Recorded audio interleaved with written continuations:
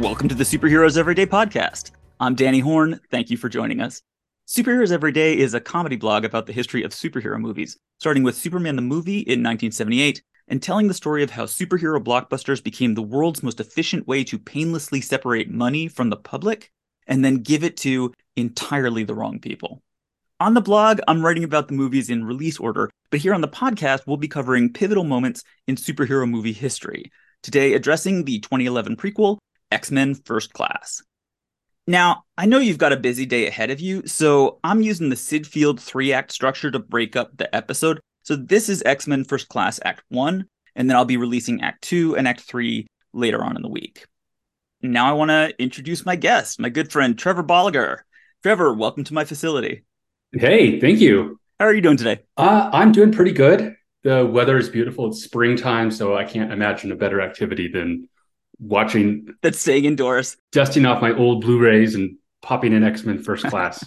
Well, tell me about when did you first see X-Men First Class? So it came out in June 2011, and I had recently just moved to San Francisco.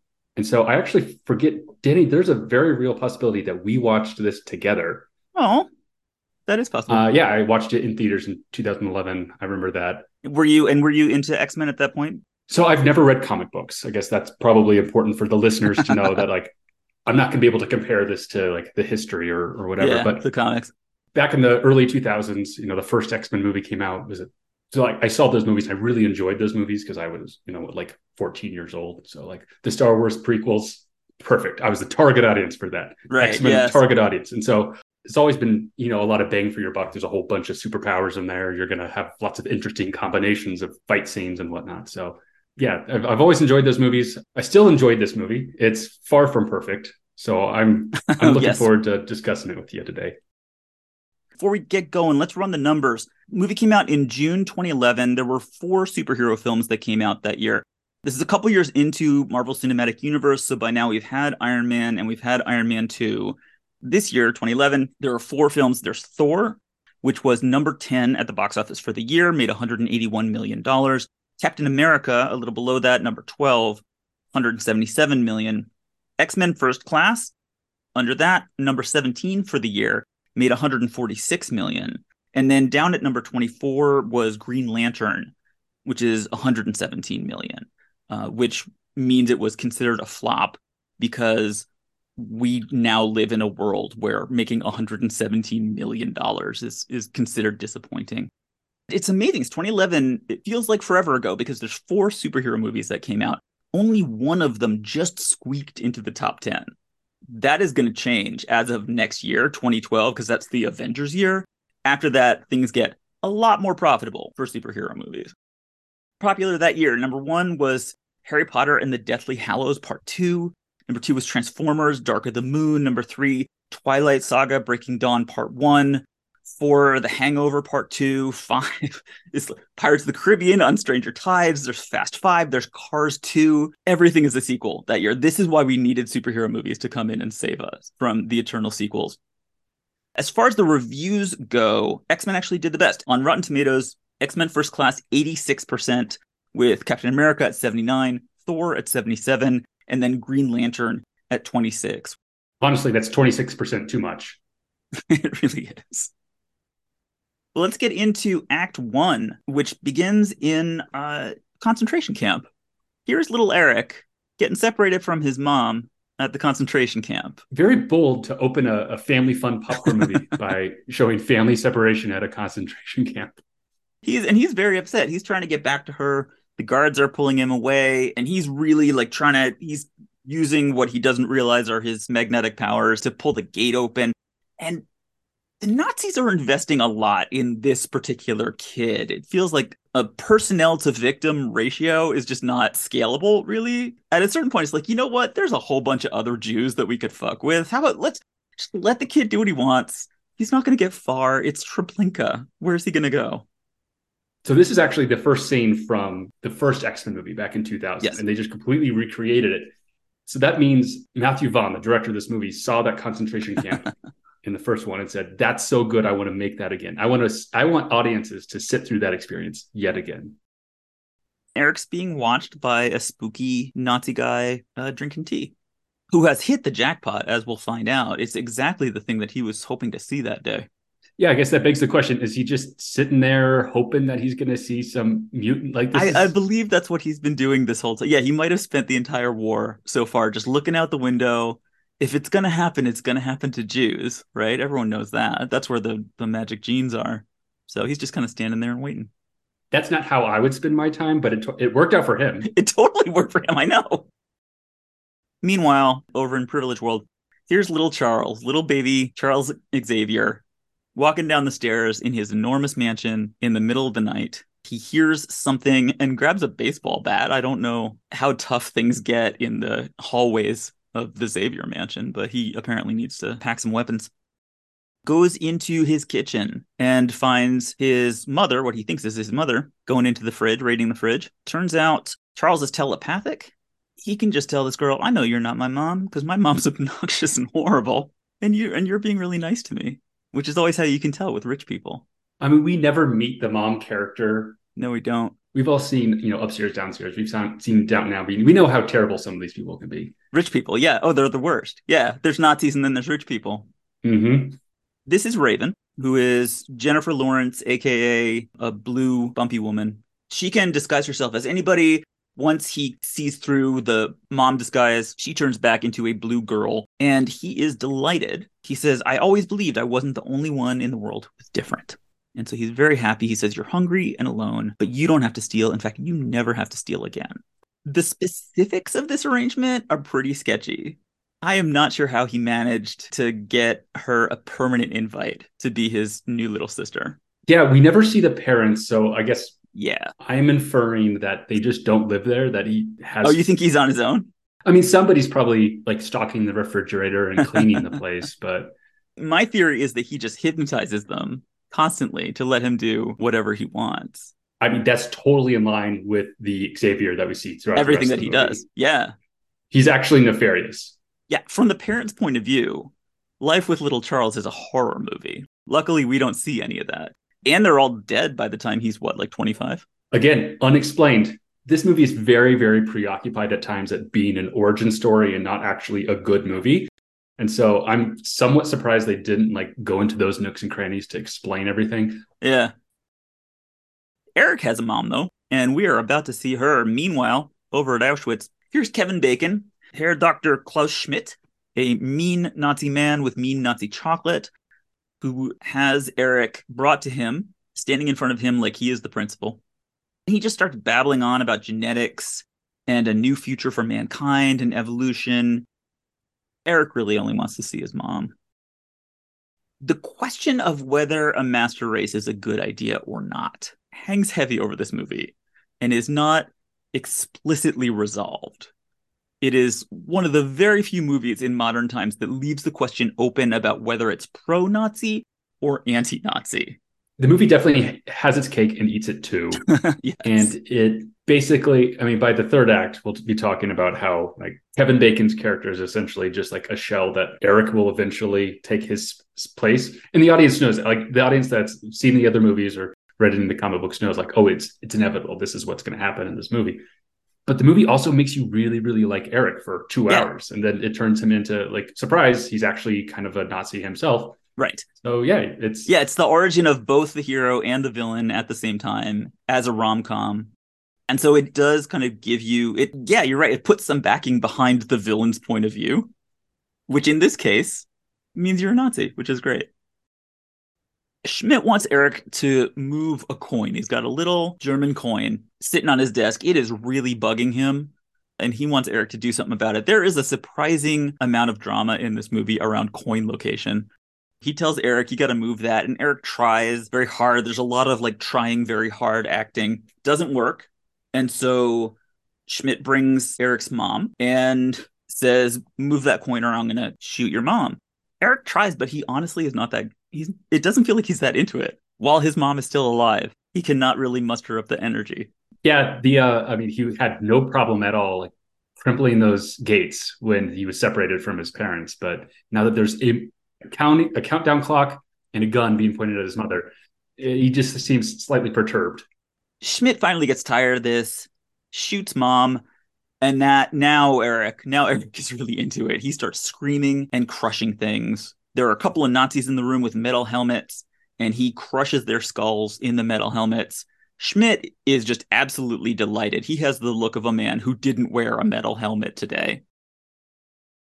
He starts messing with what all the like metal implements that are in the room, lots of shit flying around.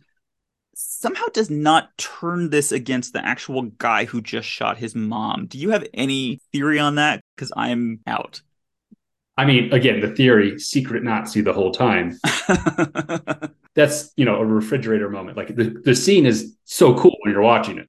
I mean, he was, having a tantrum. And so I understand that, like, probably wasn't thinking the most straight. He didn't have the most logic going through his head, but I would start with him. Yeah, he pulled the trigger. After Erik kind of like breaks down and starts to cry, Schmidt puts his hand on Erik's shoulder and is like, cool, okay, now we're partners. Now we're doing this. Like, why Erik does not kill Schmidt either right now or at a convenient moment in the very near future is a mystery that is not really resolved. I mean, the only possible explanation is like he's the only person that showed any kindness to him. Well, but no, it doesn't count as kindness if you shoot his mom. Like, it is true that when Schmidt was kind of counting down, Erik was like, let's see where he's going with this. We didn't really talk about how this movie got prioritized and developed over X-Men 4 or any other movies. They made X-Men 3. The cast was very old, very expensive, and they're like, okay, let's do origin stories. So they did Origins Wolverine, which made money but was like panned critically and by the fans. And they had a Magneto origin story in the works. So basically what they did is they kind of retrofitted this Magneto origin story to be X-Men First Class. And so that's why the movie kind of at its heart really just feels like a Charles and Erik origin story. Absolutely. The through line of the movie is those are the best scenes. Whenever you get James McAvoy or Fassbender, like that's great. Meanwhile, 20 years later, Charles, grown up, is picking up a girl in a bar. And he is very good at what he's doing right now. Yeah, this movie goes from concentration camp to horny so fast, like unacceptably fast. It is extremely horny and stays horny for a really long time. Far too long, like the entirety of the movie. Yes, exactly. I feel like he's amazing at this. He's kind of looking. James McAvoy is an attractive man with a very nice voice. He's looking this girl in the eye. He's telling her that her heterochromia is a mutation, is a very groovy mutation. Basically, they want to show, we all know from the other films that this is old Professor Xavier, this is Patrick Stewart, and they want to show that when he was young, that he was different. So he's using the whole concept of mutation to pick up this girl. She's digging it at this point. She wants to reclaim the word mutant. And then there's Jennifer Lawrence, Charles's little sister, kind of. For some reason, do you understand the age difference at this point? He treats her. He says, like, she's getting a Coke. She's not getting a drink. He treats her like his little sister here and everywhere through the movie. And I don't really understand the age difference that well. He reads to her as she falls asleep. And then when there are actual, like, other teens around, like, he kind of leaves her with the kids while he goes off and plays with the adults. She must have been a lot younger. It's hard to tell the age of blue people. That is true. That's true. And then Erik in Switzerland. He's in Geneva, playing with a coin. There's more coin drama. Apparently, he is now looking for Schmidt. That is the thing that we find out. We don't know what happened between the concentration camp and now, but apparently, at some point, their relationship went badly. So he goes to a bank. He's talking to this banker because he wants to find Schmidt. And so he's torturing the guy. He uses his magnetic powers to pull a filling out of the guy's tooth. And he gets the info, which I believe is just the word Argentina. And I'm thinking, like, he might want to try another tooth because Argentina's a big place and I need to get something closer to an address out of this. I might be giving out some demerits throughout this movie. And I'd like to give up my first demerit to the sound designer for the sound effect of the filling being ripped out of the mouth. It just really effectively made my skin crawl. It was just horrible. It is best that he doesn't do that a lot. Then there's Moira McTaggart sitting outside. This is another one of them moments where you realize early on that maybe the movie is a little weird about pretty girls. She's a CIA agent. She's sitting with her partner who we never really care about. They are looking at a casino entrance and they're concerned about something called the Hellfire Club. and they're seeing mob bosses go in, and the Italian ambassador and the CEO of Lockheed. And then in walks Colonel Hendry, who they never really entirely say who he is. I don't know. He's some kind of very important colonel in the United States Army with a lot of say over where do we put missiles in Turkey or not. He apparently is able to determine that. They're having a very important meeting, we find out, where they are discussing these things. And instead of being there, he's here at a casino hanging out with pretty ladies. Moira sees a bunch of pretty ladies walk in, not wearing a whole bunch of clothes. And she's like, you know what? That sounds like an awesome idea. She takes off all of her clothes and she tells her partner to go pound sand. She's going to go in and infiltrate. There's a lot of lingerie. There's a lot of cleavage. Again, this movie is very horny. I think this is also one of the kind of the last dying gasps of quote unquote only boys like superhero movies. Yeah. Because, I guess before this, probably the majority of ticket sales were from young men, but yeah. $1 billion with a B, you're going to need more than just young men. And you can tell that this movie was made before, like, Thor and Captain America came out just, a couple months before. So you can tell that the movie was made before anybody saw Thor, because you see a lot of pretty girls in their underwear, but none of the guys take their shirts off at all. I have a theory about cinema, which I just developed in the first episode of this podcast, which is Chris Hemsworth and Chris Evans in 2011. They made Thor and Captain America, which established new expectations for male torsos in movies. And that was ratified in 2013 with the ridiculously hot Henry Cavill in Man of Steel, at which point every man who even steps onto the set of a superhero movie has got to go to a trainer first for at least 6 months. And you can tell that this happened before that watershed, because Charles doesn't take off his shirt at all. Neither does Erik. We see little Alex, cutie Alex, with a tank top on for 5 seconds. At the final battle on the battleship, he loses the circle out of the middle of his shirt, but that's just like a fraction. That's not enough. Not enough for me. But we get to see a whole bunch of girls, including Emma Frost. Here comes January Jones as Emma Frost wearing what she wears. Trevor, describe Emma Frost's outfit for the nice people. Okay, just imagine the least practical swimsuit that you could ever find anywhere. That's what she's wearing. That's what she's wearing. It's like a bra, mostly. Mm-hmm. And then, I don't know, feathers? Is it the mini skirt? Yeah, she's got everything. She's really not showing a lot of clothes. No, I, for one, love January Jones in this movie. As naturally you would. Yeah, she's got a particular acting style, which, She does have a particular acting style. I completely agree. So the producers were thinking like, okay, we need to do a prequel. Let's do the 1960s. What's very popular on TV right now? Mad Men. Right. We got to get somebody for Mad Men. And so it is a very kind of like Mad Men inflected movie. Okay, so they pulled January Jones from Mad Men, and then the very sequel to this, they pull, character actors from Game of Thrones. So just whoever's big on TV, they're just going to capture into this. Yeah. So Moira sort of like joins this parade of pretty ladies and ends up kind of using the stupidity of dudes to make her way into the secret lair of Sebastian Shaw. It turns out that is Schmidt now. He is now calling himself Sebastian Shaw. We are now in kind of a big, fancy secret room, huge couches. And here is Sebastian Shaw and Colonel Hendry, who are both in tuxedos.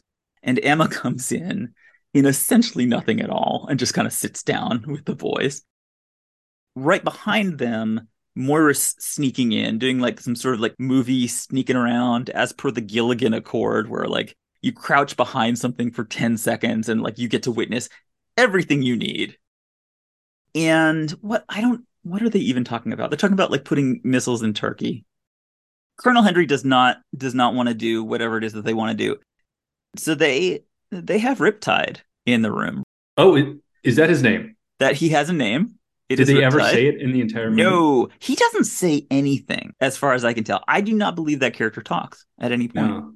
No. He is utterly useless. He's a wind guy is what he is. He can create wind, which is what he does, and kind of knocks Hendry up against the wall. Okay, I just thought that he could make tiny little tornadoes. Well, yeah, that's what I mean. He makes tiny tornadoes. He's the tiny tornado man who stands around most of the time, doesn't say much, he doesn't do much. But if you need a tiny tornado in the room, He's the guy to have on hand. X-Men's always kind of weird. Like they just say like, oh, it's a genetic mutation allows you to do this. That actually makes sense for some of them, like telepathy. Like you can kind of believe it. Right. Maybe even like flight or, teleportation. But to shoot out tiny little tornadoes, like I'm not a scientist, but it seems pretty strange that human DNA could be manipulated to create tiny little tornadoes. That's actually, I would draw the line like immediately after this, which is when Azazel shows up, who is unexplained. He is a teleporting red devil monster. And definitely the idea that we are just like one groovy mutation away from turning into teleporting devil monsters who can kill people with his tail. I watched the DVD special features. They color tested all these different colors because they didn't want him to look like the devil. He looks exactly like the devil. Yes. Yeah, they really nailed that. No. Moira tries to call. And so there's a scene, I don't really entirely understand this, where Moira is trying to call in to the important people who are sitting in an important room having important discussions and tell them that she just saw Colonel Hendry with evil, terrifying devil monsters. She is told, no, Colonel Hendry is sitting right here because apparently Azazel, I guess, teleported him to this big important meeting. So he was going to miss it because he was in Las Vegas with pretty ladies. But now that scene escapes me entirely. Colonel Hendry did not know about mutants like 5 seconds ago. Yeah. He didn't know that there would be even the option to teleport back there. So I think his plan was just to play hooky. Yeah, he was just going to hang out. And, sometimes I skip some unimportant work meetings, but never one where I'm deciding if we're going to put nuclear warheads anywhere. Yeah. That seems like an important one that you'd want to attend. No, so he shows up. I guess he shows up late. And he's like, oh, wait a second. Hold on, y'all. And he's like the swing vote. He has like the final say. Yeah, we should put him in Turkey. Yeah, no, they were just going on without him. Charles Xavier is drinking a yard of beer. Moira comes in. He tries the same pickup lines, the whole groovy mutation bit, and which is very cute. But she says, you know what, dude, horny dude, like down boy, like I need your help on this.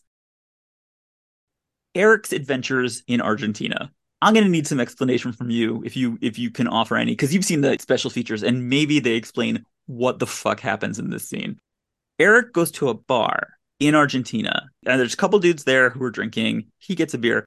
There's a picture of Schmidt on the wall that says Miami on it. I don't understand that picture at all. Kevin Bacon and those two other guys, the two guys at the bar in Argentina. Oh, that's the same guys. Those are the same guys. Yeah. Okay. And they're on the like stern of a boat. So it has the boat's name, Caspertina or whatever. Oh, is that what that is? The port of call, which is Miami. There's a lot of bad effects in this movie, and that Photoshop job of the boat is one of the worst. I don't think I even saw the boat. Erik could leave right now, right? He sees that picture. He sees that there's a boat and it says Miami and Schmidt is on the boat. He's about to kill several dudes and then leave. And really, he's just gotten all the information off the wall right now. I mean, I'm not going to lie. I think this scene is actually my favorite scene in the whole movie. Tell me why. It's just Erik getting some good old fashioned Nazi revenge. Just killing dudes. It's short and it's not overly complicated. It's just uses a knife to kill two dudes. One dude points the gun at the other. It's what you want Magneto to do. Sebastian Shaw is now on that boat in Miami, and he's got sunglasses on, and he's very casual. All of a sudden, he's the Wolf of Wall Street, I guess. It doesn't really make sense to me why he has a yacht in Miami specifically. It's hard to say, because here comes Colonel Hendry, who wants money. I don't know why he wants money. It's very important to him that he has money. I feel like they threatened his life with a tiny tornado to get him to do stuff. But apparently they promised him money, which we didn't. I don't know what he wants all this money for. He is so invested in getting that money that he goes all the way to Miami with a grenade in his coat pocket. A live grenade, which I guess in the 60s, you could just like get on a plane with a live grenade in your pocket and that was fine. He wants his money. And he says to Shaw, I want you to give me my money or I pull this pin and we all die. Which is not how we relate to other people. What is he doing? I think the only explanation is that like his mind is frazzled now from like witnessing mutants that he's just lost all grasp of reality. Yeah, he's just overreacting to everything. I mean, and so really, like the only reason why they're doing this, even though it does not make sense, is just to demonstrate like what Shaw's power is, which is that he can absorb energy, whatever that means. So he takes the grenade and pulls the pin and blows himself up, but that explosion goes inside of him, and he can turn that into power. He says that he can retain energy and it's kept him young, which I guess is Screenwriting 101. Tell, don't show. He yeah, has to like know, yes. explain his powers. And then he just murders Colonel Hendry, a very important man who can teleport at a moment's notice into a big nuclear missile meeting, disappears, gets on a plane, goes to this boat, and then disappears forever. As usual in a superhero movie, murder with no consequence. Like it's totally okay, even to kill an important authority figure, no consequence at all. We just move on. Charles gives a PowerPoint presentation to some dudes at the CIA, which is apparently not very effective. The CIA gentlemen, they do not find it compelling. They are not compelled by it.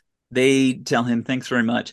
And then they turn to Moira and they say, McTaggart, you just bought a one-way ticket back to the typing pool because it's X-Men First Class and women.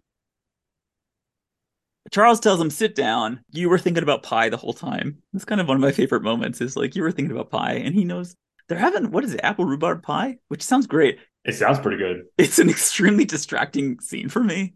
When I watch it, I'm just like, man, I wish I had some of that pie. That sounds amazing. Yeah. Go to the CIA, get amazing pie every day. They're upset that he's a mutant. And then Raven, who's just been sitting there, and I'm not sure they knew who she was, she gets up. Let's not forget that she's already been established as a waitress. So it's not like she's a professor. Right. He just brings her along. Yeah. And this is, the 60s. And so like this is after the Red Scare and McCarthyism. And so like they're pretty suspicious of most people. And this is the CIA. This isn't just like... No, this is just like Charles's little sister. She's just going to come along. Yeah. And so she changes her shape and turns blue. And now they're all impressed. And now this is going someplace.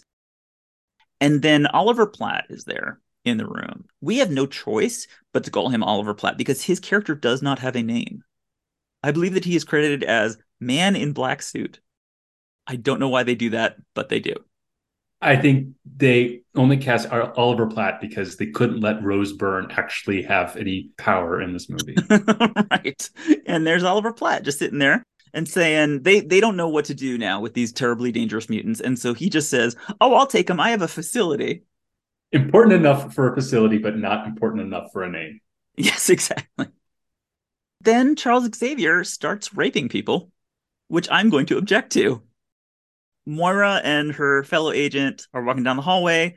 Charles just kind of like freezes the dude and just broadcasts to her that he can freeze people. So why don't you come meet us at the parking garage? And there's Oliver Platt telling his little story. I've always known that there were people like you out there. I've been the laughingstock of this agency for years, but I knew it. You're going to love my facility. And my question is, why does this guy have a facility? Like, he's been the laughingstock for years, but they gave him a whole bunch of money and a staff. Because he's not a woman. Yeah. You're right. That's exactly right. Every dude. Yeah, women are in the typing pool, but every single dude gets a facility. What would you do with your facility if they gave you a facility? Oh, you don't even want to know what I do with my facility. I do all kinds of things. I have plans. Have you ever thought about it? What would you do if you had a facility? Probably one of those boats that's actually like a sky plane, hoverboat. Oh, no, you can't have one of those. Those go down. A helicarrier? Helicarrier. Oh yeah, helicarrier. Oh, you can't have a no, helicarriers always go down. This is the problem with helicarriers. You can't trust them for a minute. That's what they're there for. But we're about to rape Oliver Platt. They want him to get into the car. And he says, no, I can't take you someplace without telling everybody. And it's a very cute little moment where Charles says to him, do you want to see another trick? Yeah. Get in the car.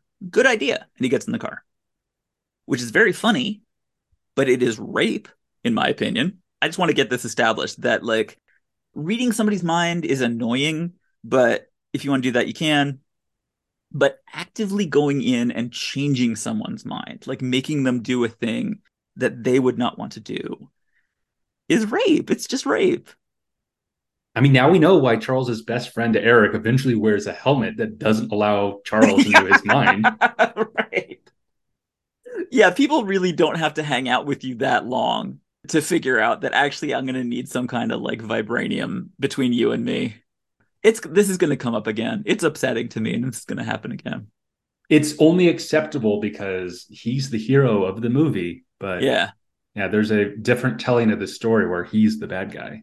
And that telling of the story is this telling of the story, as it turns out. And now we're on the sea. This is the first of so many sea stories in this movie. Shaw and Emma and Riptide on their little boat, and Erik comes. Emma reads his mind and knows that Erik is there to kill them all. And so she turns into a diamond, which is the thing that she can do, and she socks him, and he falls off the ship. This sequence is confusing for me. I don't know if you understood it, but all of a sudden the Coast Guard is there with all of our friends. I don't know what the Coast Guard is like trying. Why are they trying to arrest Shaw? I guess the CIA has taken control. So Professor Xavier's on the boat. Yes. For some reason, they know that it's possible mutants, and so there might have been some deleted scene that I don't get it. But no, it just kind of happens. Yeah, they happen to show up obviously at the exact same moment that Erik shows up. This is the first of many sequences in this film that take place out on the open water, despite the fact that none of their powers are water related. It is bizarre to me how much water there is in a movie that does not have a fish guy or anything. They all have a big fight, I guess. There's some guns and whatever. Charles realizes that there's a telepath on the other boat. Riptide comes along and does like a tiny tornado and kind of blows the Coast Guard out of the water. Erik is splashing around, and Charles realizes that there's a magnet dude who's in the water. And Erik, he uses the anchor. They think that okay, we've pushed him into the water. He uses his power to make the anchor come up in a way that's very fun to look at, and just like goes through and smashes the boat to their great discomfort. But it turns out that they have a submarine, and they get into the submarine. It's like a kind of a double-decker boat, I guess, a double-decker yacht that has a submarine at the bottom. And so they just get into that and they drive away. They just swim away. So the director of this movie, Matthew Vaughn, said that one of his inspirations was the early Sean Connery James Bond movies. Yeah. The first Bond movie, Dr. No, came out in 1962. This movie is set in 1962, so therefore he's obligated to have a Bond pastiche. And there are some there, if you look at it, some of the costuming, some of the editing, definitely the treatment of women. I think he pulled that right out of the 1960s. Oh yeah, for sure. Yeah. But like bad guy on a submarine, that's just like, you can't get more nefarious Bond villain than that. You're right. Yeah, that's totally Bond. And so now we see Shaw and Emma and Riptide on their fabulous submarine set. Everyone's wearing white. The set is pastel blue. It's gorgeous. Like, it's actually a really, really beautiful. Shaw has a captain's chair right in the middle, like it's the bridge of the Enterprise. And they are going to swim away to safety. Erik's still in the water. He's trying to grab onto that sub like it's a Nazi coin. He's not having much success. Charles is reading Erik's mind and understands everything about what's happening and doesn't want it to keep happening. And so Charles is like telling Erik, calm your mind. I'm going to help you. I know what you're trying to do, but you're about to drown. Charles ends up in the water himself. And so he and Erik, this is like their meet cute in the water, kind of saying like, you're going to have to let that sub go, but I'll help you out. And then they introduce themselves in the water, and now they're friends. It's very cute. It is very, very cute. I know. It's lovely. It's romantic. This is like a violent rom-com about doomed romance on the high seas. And this is really where you see that for the first time. I mean, sign me up. I'm going to buy a movie ticket to that every time. Erik says, I thought I was alone. Everyone keeps saying that constantly throughout the film. It's like a whole group of non-binary people who've never used TikTok. Welcome to our facility. This covert CIA research base. It is kind of confusing what this means. It's an enormous office park. Oliver Platt's been using it to study paranormal powers. And there's all these CIA dudes walking around in black suits. So now Charles and Raven and Erik are working for the CIA. They go and meet Nicholas Hoult, beautiful Nicholas Hoult, who is playing Hank McCoy, genius. and gorgeous person. This movie does a lot of stuff that's just kind of really bad and dumb, but it introduced us to grown-up Nicholas Hoult, and for that reason alone, it belongs in the Library of Congress. Oh, it really does. I didn't realize that this was his first like big role. It's definitely his first blockbuster. He'd been in some other stuff. I mean, he got his start in About a Boy. Right. When he was young. Yeah. And now he's like the funniest, like anything he's in, I'm going to watch. I know, he's amazing. Yeah. Captivating. In this movie, he is Hollywood ugly, which means you take a stunning guy, you put crooked glasses on him, and you don't let him take his shirt off. And suddenly he's a nerd with self-esteem problems. Nicholas Hoult is one of those people like James Marsden, where he's so handsome that you can't even really be attracted to him, because when you look at him, your brain is just so busy trying to deal with the concept that he even exists. Everybody comes into Hank's hangar, I guess, where he's building things. I don't really know. Charles says, "Oh my God, another mutant. This is so great." But nobody knew that Hank hadn't told anybody. So he's outing Hank as a mutant. Mm-hmm. Oliver kind of looks at him and Hank says, "Hey, like, you didn't ask, so I didn't tell," which is cute. But like, I used to think about X-Men that partly this was a metaphor for queer people. But watching this film, I'm kind of like, yeah, don't drag me into this mess. I am not an irresponsible, violent Nazi, and y'all need to stop implying that I am. Hank meets Raven and is very excited by her because she's Jennifer Lawrence and she's very beautiful. He shows off his mutant power, which is that he has hands instead of feet. Oh, I thought his mutant power was that he could cure anybody of a foot fetish. Shaw and Emma are in another white, very well-furnished room on their submarine. Shaw's been in contact. Emma, they're talking about the telepath that Emma has sensed. Shaw says, well, the Russians made me this, and he has this helmet, which is made out of vibranium or something like that. And he puts it on, and so then telepaths can't read his mind through this. It is like lead to Superman. We're looking at this helmet, and we're like, well, that's not going to be yours for that long, because we recognize it. Like, dude, that's got an M on it. That's not going to be yours forever. It's a little bit insensitive, I feel, that he puts it on right in front of Emma and is like, well, now you can't read my mind either. And he obviously doesn't care what in the hell she thinks, because she's a girl. Immediately after this, he just says one of the most misogynistic things in the entire movie. Like, she's wearing, again, just like a bikini, a fur bikini. Says, hey, can you go pop out of the submarine into the Arctic air and give me some ice for my cocktail? And she does. I mean, the movie does try to exonerate itself by, January Jones as a little eye roll at the camera. Like, oh, men. Yeah, that doesn't work. I'm going to talk about why Shaw, he knows that there is a mutant out there who can manipulate metal, who's very, very angry with him. And he chooses to live in a metal house underwater. That's a very good point. Maybe he just thinks he drowned. I mean, Kevin Bacon's plan is probably the least watertight plan in the history of anything, any superhero movie I've ever seen. Yeah, it's a bad plan. But just do your due diligence and just make sure that one guy who doesn't like you, who you know is coming. Meanwhile, Eric's in another part of the facility, stealing the file on Shaw and trying to walk out the door with it. They want a little moment. So this is like kind of a big, important turning point. It's a rom-com moment where Erik is walking away with the file. And Charles talks to him and says, don't leave here. I've seen what Shaw did to you inside your mind. I've felt your agony. This is not a great thing to do. But he's saying, I can help you. You should be part of something bigger. You should have some friends. And so I won't stop you leaving, he says. I could, but I won't. Which is awesome. Like, okay, thank you for that. And then lets him walk away. If you love something, let it go. Let it go.